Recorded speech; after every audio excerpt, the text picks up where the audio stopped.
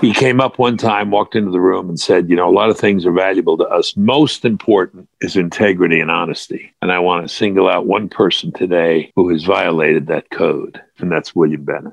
Welcome to episode 22 of the Echo Ever Proudly podcast. I'm Brian Egan from the class of 86. We just heard from Bill Bennett from the class of 61. He's going to join us in just a moment to talk about his memories of the legendary Gonzaga headmaster, Father Anthony McHale. Father McHale passed away at the age of 85 back in 2006. But 50 years prior, that young Jesuit was making quite a name for himself as the new headmaster of Gonzaga. After his passing, Glenn Slocum of the class of 59 shared this remembrance of Father McHale. I had the privilege of being a freshman in 1955, the same year that Father McHale began his first assignment as a Jesuit priest after ordination as headmaster of Gonzaga. I was undecided on which high school to attend, so my father took me to meet the new headmaster. Our lengthy discussion with Father McHale and the merits of attending Gonzaga led my father and me to decide Gonzaga was the choice. In my 4 years there, I was to learn of Father McHale's blend of skills. He was rigorous and disciplined. One learned early that his somewhat diffident manner was not to be mistaken for softness. He was to remain at Gonzaga for 12 years, and I do not know how many hundreds of young men were influenced by his insights and guidance. But even now, 50 years later, Father McHale remains in my mind as one of the major influences in my life. That from Glenn Slocum from the class of 59. When I visited with Michael Dolan and Paul Warren, members of the class of 68, Michael and Paul recalled Father McHale. McHale was more of a presence than an instructor, genial but removed and engaged at the same time. Paul knew him better than I did because Paul was more often in danger of being thrown out of school than I was. Well, I will tell you how often I was in the headmaster's office. There was a map there of all the Jesuit high schools and colleges. And I was in there so much that at the end of that year, I could recite every one of them. But McHale, why I am so fond of him is he, like Father McKenna, who always said, there's God in everyone.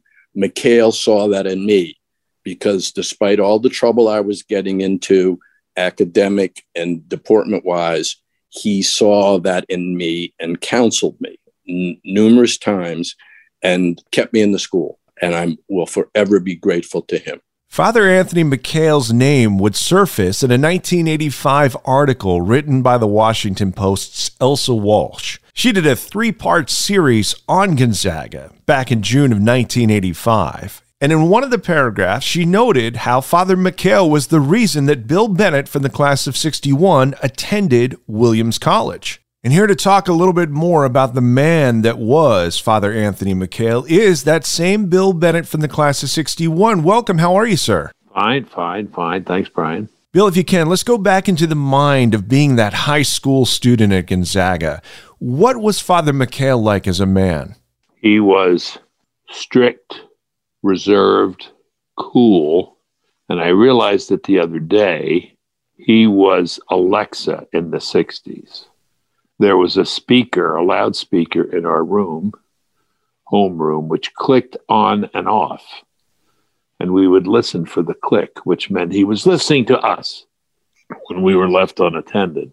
Sometimes we caught it, sometimes we didn't. Once we didn't catch it, and we were bustling around. I can't remember who was doing what, but McHale rode in there with the rosaries, hanging, and came out with a list of names who were on their way to summary jug. Summary jug, I love that. That's a phrase I invented. But summary jug meant no appeal. That wasn't the scariest one. The scariest one, and it really was scary, was, and I want to get this story out here so I don't have to deal with it with a psychiatrist. He came up one time, walked into the room and said, a lot of things are valuable to us. Most important is integrity and honesty. And I want to single out one person today who has violated that code. And that's William Bennett. And it was one of those things where your head starts vibrating, you're just shaking. It was just so terrifying. What's he talking about? And he produced my math exam, calculus exam, in which I had a number of the answers right, but had not shown the work, from which he concluded that I had cheated. Not an unreasonable conclusion, except it wasn't true. After long arguments, many days, many conversations. I persuaded him on the basis of other tests, other exams, and other patterns that what I did was, oddly enough, in preparation for an exam in calculus.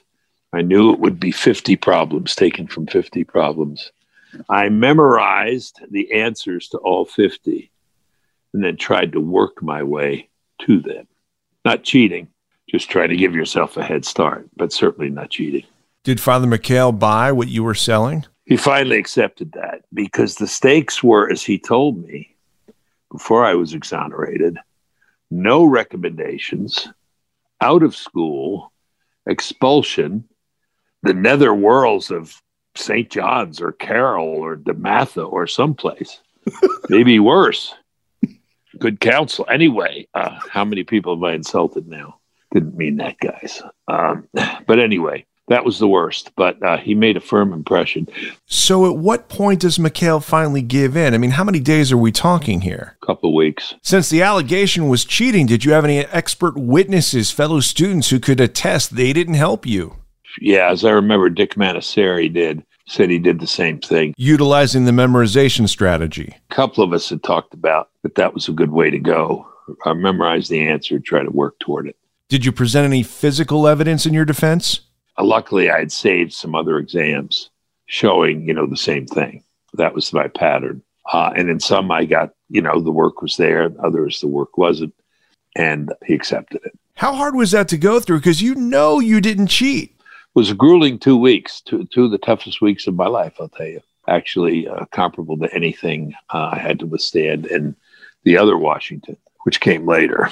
Bill, I find it wild that those were the most intense 2 weeks. It reminds me, in Ash Hawkins' 1994 documentary about Gonzaga, they show a clip of you giving the Coleman address, and you begin it in a very funny way, in somewhat of a panic. And you even said that you had just spoken to like 10,000 Republicans at some event, and you were more stressed about giving the Coleman address than speaking to politicians. What is it about I Street and Gonzaga that creates that wanting to do well in front of our classmates and friends?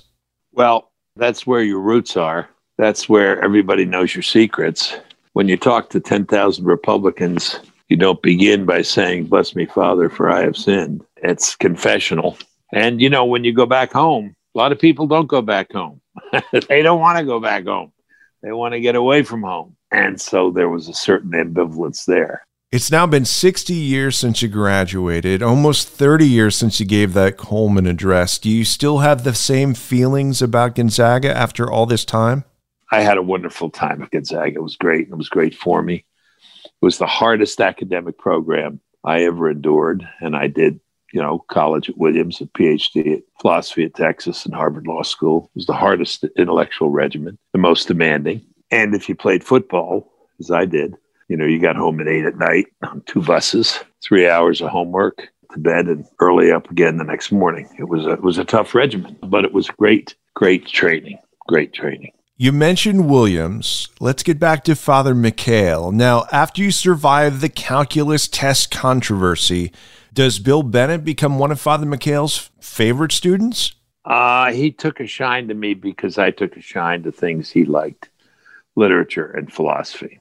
He would ask me about my reading lists, and he would give me reading lists. And I had certain, shall we say, I don't want to say that what I was saying or doing was worthy of anathema sit, let him be accursed and thrown out of the church. But I was close to heresy on a few things. And I would push on it, and he'd push back, and I'd push on it. And then when it came time, as it did for us, to go see him about college, I said, "Where am I going, Father? Georgetown, Holy Cross, Boston College?" Which seemed like the obvious and usual choices, someone in my position. And he said, Nope. Right now you are in opposition to us. I want to send you somewhere where you will learn to be in opposition to them. I didn't even know what he was talking about. He said, "I want you to go to some heathen, godless place, and you can revel in it for a while." I'm caricaturing this conversation. but then you will turn on it and you will come back. We're playing you. I'll never forget. We're playing you for that long run.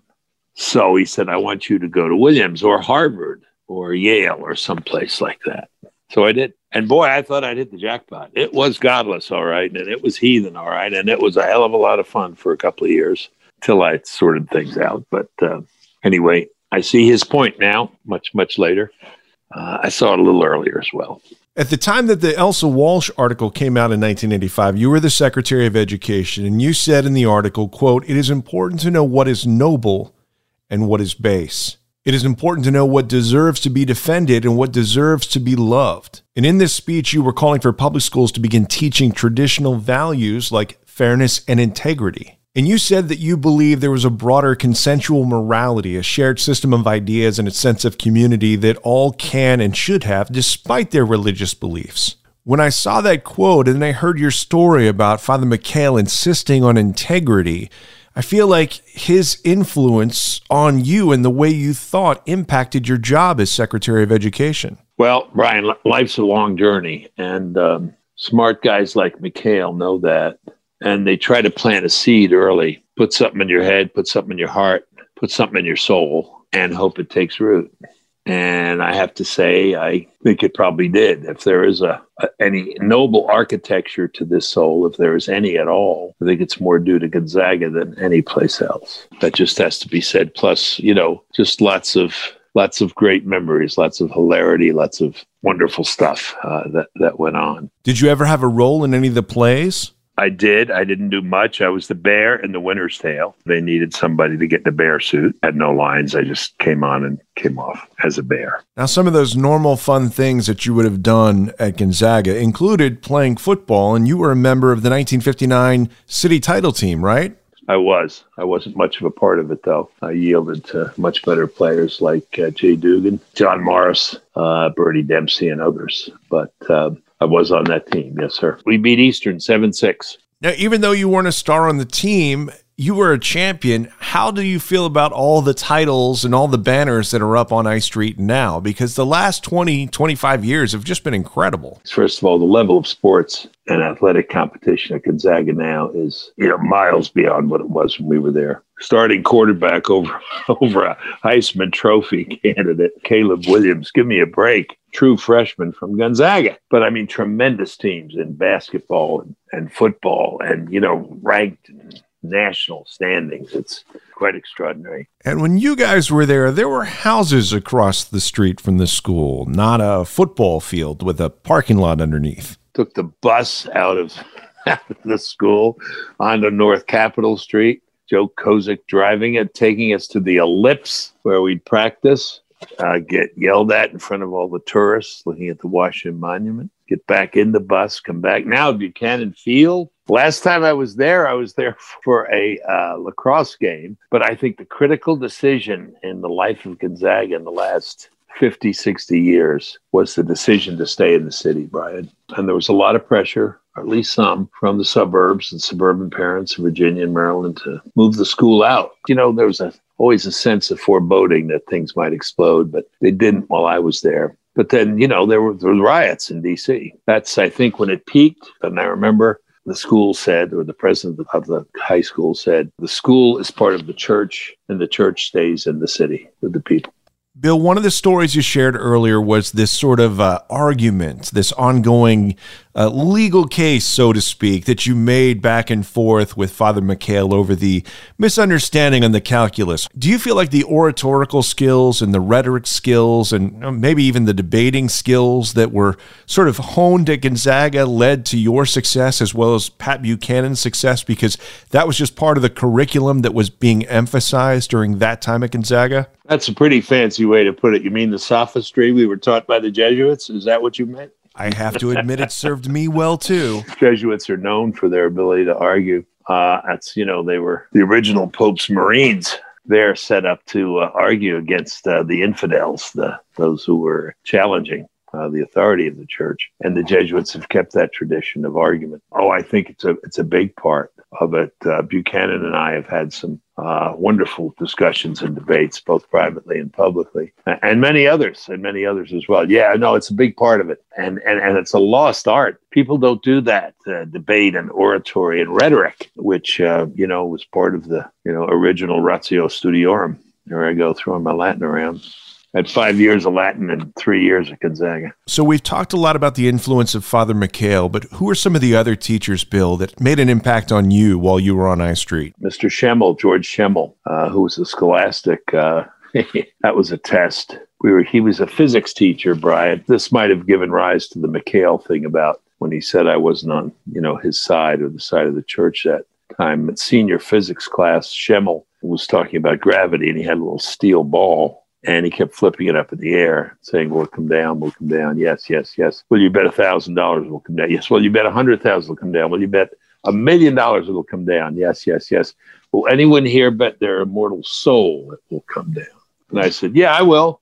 This could have given rise to the fact that Bennett's a problem here.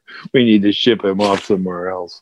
He threw that ball up, and I swear to God, it hung up there. It didn't, but it sure felt like it did. I was wondering if he had wires up there or something. But Schemmel was a great teacher. I didn't think it was our place to evaluate teachers. We were there to listen to them and learn from them. And there were some different types, odd ducks, but they were all there to do something for us. And by God, most of them did. And when you think of the load that we were carrying, the academic load, and I came a year late. I was at the Priory, now the Abbey, I guess. And when I got in, Abbey had this great reputation. I was so far behind the sophomore class and the honors class. I had to really work to catch up, That was a wonderful program. When I got to Williams, this now they say it's the most selective college in the country. It was nothing compared to Gonzaga. Harvard Law School, easier than Gonzaga. It's good to have those demands made on you when you are young and strong and can take it and keep to that kind of schedule, sets you up for later. Speaking of later, I remember when I was in high school, you were appointed Secretary of Education under Ronald Reagan. How much of what was put into your mind foundationally by the Jesuits do you feel like some of those same strategies and underlying principles you were then trying to push back out as Secretary of Education into the public school system? I don't know how much I tried to push back out, but apparently I did push a lot out. I was once speaking at the University of Judaism in Los Angeles, big crowd. And after my talk, I went to Q&A, and the guy said, God knows those nuns and priests really got to you, didn't they? I said, did it show? Did it show that much, really? They all applauded. Yes, it did. So, it comes through. It comes through. I remember I was giving a speech in Washington as secretary, and they wanted to pin me in this corner as the kind of religious Secretary of Education. And I gave a speech in which I said, I used the phrase, flesh of the flesh and blood of the blood. And the Washington Post just went nuts and said, there it is. He's reciting the Mass, the consecration of the host. I said, that's not what the consecration of the host is. It's, this is my body and this is my blood. Flesh of the flesh and blood of the blood is a line from Lincoln. Anyway, I had to correct them, but they were always ready to jump on me because I was sympathetic to religious education, sympathetic to vouchers, sympathetic to school choice, believing as I do that the most important part of education is the architecture of souls. And that's what they were unabashed about at Gonzaga. Sounds a lot like what Dr. Ciancaglini was saying in an earlier episode about it's not as important to get these kids into Harvard as it is to get them into heaven. I think it's very important that Gonzaga keep its integrity, its intellectual integrity, and not be, swept along by, the fashions or passions of the time. I was with George Bush, President Bush, when I was drug czar, and we took a trip to Pennsylvania. They wanted to go up to Amish country. And we sat there, the Attorney General of the United States, President of the United States, myself, we sat there and spoke to the elders. And President Bush said to the elder of the elders, what's the answer to all this dislocated youth and families falling apart and drug use? And the guy put his finger on the Bible and just pounded his forefinger and said, it's all in here. It's all in here. It's all in here. What a great story. Before I let you go, what would you tell a young student who's on I Street now or maybe going to be part of the class of 2026? What would you encourage them to do to get the most out of their time on I Street? Take it all. Do it all. over sign up, take your courses, challenge yourself, do the extracurricular activities, play sports, talk to people, talk to the faculty, talk to your friends, work hard, develop those habits that will mean so much to you later on. Don't take it casually. Take it very, very seriously. Great advice from one of our great graduates. Thanks so much for sharing your memories of Father McHale and your time on I Street. Really appreciate visiting with you. Thanks, Brian. What do you do in real life? In real life, I'm a radio host. Been doing that for a long time since I got out of college. Executive producing at this stage of the game, but content creation is it's kind of my bag. You're good at it, Brian. I've been doing this a long time. I've done 1,000 of these. Well, coming from you, sir, I will take that as a high compliment. Bill Bennett from the class of 61. One of Bill's contemporaries in the classroom at Gonzaga was Pat Conroy. Pat attended Gonzaga but did not graduate.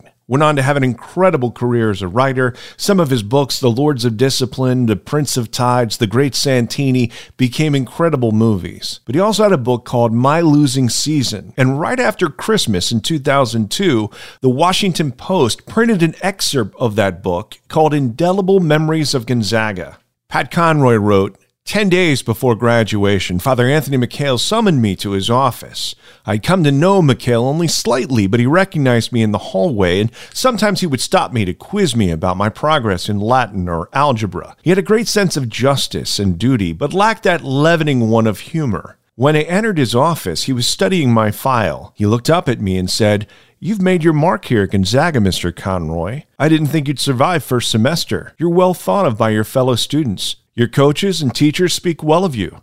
Mr. Monty speaks highly of you. We've decided to award you a full scholarship for the next 2 years. We understand your parents are moving out of the area. We'll arrange for your room and board." That night I heard my parents arguing. Later I heard a tap on my door. Then my mother tiptoed into my room. She said, "Your father ripped up the scholarship, Pat. He said Gonzaga or no one else is going to steal his kid from him. He loves you too much to let you go." "No, Mom," I said coldly in despair. "He hates me too much to let me go. He hates it when good things happen to me." The words of the late Pat Conroy from his book My Losing Season that references Father Anthony McHale. We'll have a link to the entire passage in the show notes. That puts a wrap on episode 22 of the Echo Ever Proudly podcast. Remember, feedback is always welcome. You can shoot me an email, podcast@gonzaga.org. Be sure to rate and review. If you're listening on Apple Podcasts, tap that 5-star rating and maybe write a review if you don't mind. That helps us with the algorithms. Be sure to follow, subscribe, and share as well with anyone who you know loves Gonzaga. Until next time, ad maiorem Dei gloriam, and hail Gonzaga.